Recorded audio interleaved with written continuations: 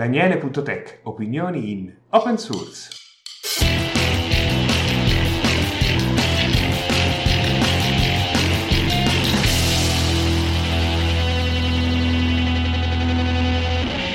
Buon salve a tutti per questa seconda puntata del mio podcast. Ci sono stati dei cambiamenti dalla prima puntata, effettivamente. Oltre all'aggiunta di altri canali su cui poterla ascoltare, tra cui Funk Whale, si aggiunge anche il nuovo logo del podcast realizzato da Eugenio, che sicuramente è molto meglio di quella schifezza che ho fatto io, perché non sono molto grafico, più programmatore direi, e quindi già c'è un tocco grafico diverso. Stavolta poi vi parlo con un microfono comprato ad hoc apposta per il podcast, così l'audio dovrebbe essere già molto più pulito. Ma passiamo subito alle notizie della settimana che secondo me sono importanti. La primissima è la nuova discussione intorno al mondo CentOS, che sicuramente avete già sentito perché ha alzato un polverone. Red Hat, adesso proprietà di IBM, ha deciso di cambiare CentOS, dall'anno prossimo si chiamerà CentOS Stream e praticamente diventa una versione sperimentale sulla falsariga di Debian Seed. Dal punto di vista Red Hat non è un comportamento nuovo perché dopo tutto esiste Fedora, che è la versione desktop di Red Hat che tutti possono utilizzare gratuitamente, però ha queste programmi ovviamente in rolling, ma non esisteva niente lato server di disponibile. Quindi siccome CentOS come marchio è proprietaria la Red Hat, loro possono fare quello che vogliono da questo punto di vista, anche se quando era stato ceduto il marchio Red Hat apposta per dargli un supporto al progetto, questo non era stato definito. Quindi sono nati già due fork, si chiama Rocky Linux, realizzato da uno dei fondatori di CentOS stesso, ma dall'altro punto della barricata c'è Oracle, il che è proprio strano perché la primissima a fare queste cose era Oracle con l'acquisizione di Sun, perché Oracle distribuisce una sua versione di Linux con un kernel modificato basato proprio su Red Hat Enterprise. Quindi si stanno litigando questo cadavere che oramai corre lungo il fiume, che è CentOS, tra i vari che possono sostituirlo degnamente. Però è affascinante vedere come Oracle copi il comportamento di altri e altri si facciano copiare da Oracle, dimostrando che forse i marchi e la proprietà del marchio non dovrebbero essere parte di aziende ma di fondazioni. In ambito open source ce ne sono veramente veramente tante e che permettono di evitare queste problematiche direttamente perché non possono farlo, il marchio è quello. E noi, come parlavamo nella puntata scorsa, il problema di OpenOffice e LibreOffice non ci sarebbe stato perché il marchio è stato dato da una fondazione che non vuole avere niente a che fare con l'altra. Quindi il marchio è molto più importante probabilmente del progetto stesso, cosa che spesso in ambito open source non ci si riflette molto perché l'importante è che il progetto sia open. Poi la qualità, come funziona, non ce ne frega niente, però deve essere open. E questo comporta anche un po' di molto integralismo nel mondo open source, che è sbagliato a prescindere, ma nessuno pensa al fattore marchio, che è molto più importante del progetto stesso, su cui bisogna farci molta attenzione. Un progetto che ho scoperto proprio oggi si chiama Hermitux, che è un programma che analizza un binario e realizza un kernel modificato pensato per il binario che fa solo le richieste di sistema di cui il binario ha bisogno. Questo apre tutta una serie di opportunità in ambito embedded per avere un kernel molto minimale e preciso. Ma vi lascio il link per maggiori approfondimenti perché io non sono un esperto di kernel, però è interessante da notare e non vi aspettate naturalmente una distribuzione Linux per queste cose perché è un contesto molto specifico. Un'altra notizia proprio di oggi è il rilascio del kernel Linux 5.10.1 dopo il rilascio ieri della 5.10. Molti si sono stupiti, guarda, hanno fatto dei bug e hanno rilasciato subito un bug fix. Non si dovrebbero stupire del fatto che è stata rilasciata subito una versione di correzione, ma si dovrebbero stupire del fatto che sia stata rilasciata subito. In ambito enterprise è difficilissimo vederlo, specialmente in progetti proprietari, ma in progetti open source anche enterprise di solito non è così rapido, ma nei progetti open invece è normalissimo notare queste cose. E il kernel Linux non fa eccezione.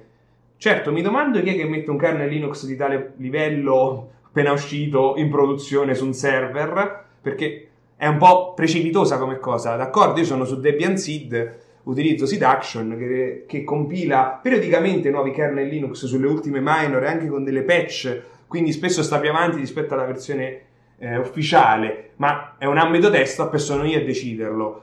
In ambito di server è molto strano, sicuramente se ne saranno accorti perché ci sono molte persone che seguono i rilasci specialmente per la questione performance, perché già si sa che la prossima release del kernel avrà molte migliorie, ma per questo vi lascio il link. Nota in conclusione per chi vuole sapere veramente le cose Linux e non fuffarole e a voler avere dei dettagli tecnici, leggetevi Phronix. perché è veramente affidabile e lui segue il kernel Linux, la mailing list, quindi non vi dirà cacchiate, vi dirà proprio i dettagli tecnici, che sono quelli che servono, non tanto fuffa. Cambiando argomento, voglio parlarvi invece di un'altra novità che ha ricevuto molto scalpore, discussione su internet, delle cose che effettivamente se ne potrebbe parlare anche di meno, ovvero il tema scuro per GitHub. Tutti che vogliono il tema scuro ovunque, ma le priorità forse non sono tanto il tema scuro, ma le funzionalità del servizio e del progetto. Ricordiamoci che ad oggi su GitHub è difficilissimo proporre funzionalità o altro. Certo, è molto migliorato negli anni, specialmente da quando Microsoft ha dato un bel calcio su tutta una serie di cose, hanno aggiunto funzionalità, ma onestamente da sviluppatore che utilizza anche il tema scuro su Vim, preferirei vedere che si occupassero di altre cose più che tema scuro. Sinceramente è una notizia, basta, è un'opzione, il tema scuro finisce lì. Poco fa vi ho appena menzionato Vim. Io utilizzo NeoVim nel mio sviluppo quotidiano, potremmo dire, e utilizzo molti plugin, ne ho realizzato anche uno, ho contribuito ad altri, quindi ho preso, oramai sono qualche anno che faccio parte un po' di questa comunità Vim e conosco un po' Vim, ma allo stesso tempo mi è difficile passare completamente uno sviluppo su Vim, questo caso di PHP, perché il plugin, che ora ce n'è solo uno per il supporto ex debug, ha un bug che mi succede, ma anche ad altri, che non si riesce a risolvere. Ho provato a fare debugging, patch, ma non ci sono riuscito, probabilmente perché non conosco molto il sistema ex debug, quindi ho deciso di fare un bounty, che in italiano potremmo tradurre come taglia. È una taglia su un bug, ovvero c'è questo bug e ho messo $15 per chi vuole risolverlo, e le bounty effettivamente sono un sistema diverso per contribuire a un progetto su cui tutti possono partecipare. Non si tratta di fare una donazione di $5, 10 mensile o altro a un progetto X, ma più che altro tu trovi un bug su un sistema, vuoi avere una feature, metti dei soldi, uno sviluppatore qualunque può risolvere questa cosa e riceverà questi soldi, quindi non vanno direttamente per forza al progetto, ma intanto tu contribuisci allo sviluppo del progetto. Per me è il mio secondo bounty per sistemare in questo caso Vim, questo plugin di Vim. In passato l'ho fatto per un ticket, per un pacchetto di Python che ancora non ho ricevuto fix, però è un modo per partecipare e mettere dei soldi, e questo posso partecipare veramente tutti, non bisogna essere degli sviluppatori, non bisogna stare a disquisire, si tratta di aprire il portafoglio, quindi meno parole, più fatti. Stai mettendo dei soldi? Sì. Allora sicuramente ci stai impegnando molto, perché dopo tutto potevi metterli in altro, tipo comprarti qualche fumetto, non lo so. Sono punti di vista, ovviamente. Poi, per chi non mi conosce, io vivo molto su Reddit, seguo moltissime cose e faccio parte, come tanti italiani, della comunità Italinformatica, su cui ho lanciato una discussione la settimana scorsa riguardo quali sono le combinazioni di tasti che utilizzate di più. Perché effettivamente, a parte i classici Ctrl X, C, V, Z, S, eccetera, ce ne sono moltissime. Ognuno di noi poi spesso se ne configura anche ad hoc. Nel mio caso io sono molto hardcore, qualcuno potrebbe dire vecchia scuola, perché ad esempio io ho Alt F, Alt T che lanciano Firefox e Thunderbird. Questa idea mi nacque leggendo Storia della sala macchine, non so per chi lo conosce, ma ha fatto la storia del mondo sistemistico italiano con le sue storie dissacranti, e io mi lancio programmi direttamente da tastiera. Ho anche delle combinazioni di tasti che mi seguono degli script, ad esempio mi cancellano il brano che sto ascoltando su VLC, proprio il file del brano, e ne ho anche altri. Io addirittura anche una pedaliera USB con un mio programmino che praticamente lancia degli script, in questo caso mi lancia degli script che spostano il mouse da un monitor all'altro. Queste tastiere, queste pedaliere sono per i musicisti e quando li premi mandano un input, 1, 2, 3 nel mio caso perché sono 3 tasti. Io ho rimappato i tasti di quella tastiera che mi lanci uno script con un programma in Python, per dire quanto io adoro le combinazioni di tasti, perché probabilmente vivendo nel mondo Vim piano piano vedo la possibilità di utilizzare sempre di più queste cose perché ottimizzano i tempi di lavoro.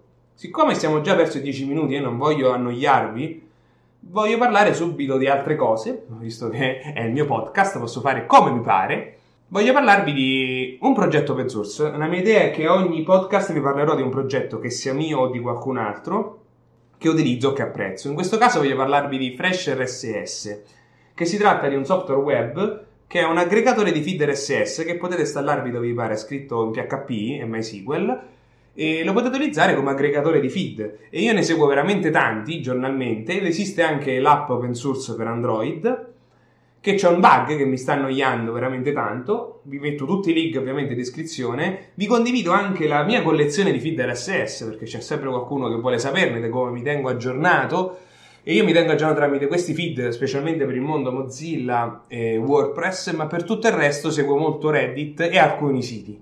Quindi avrete a disposizione tutti i miei feed e scegliete quello che vi interessa di più.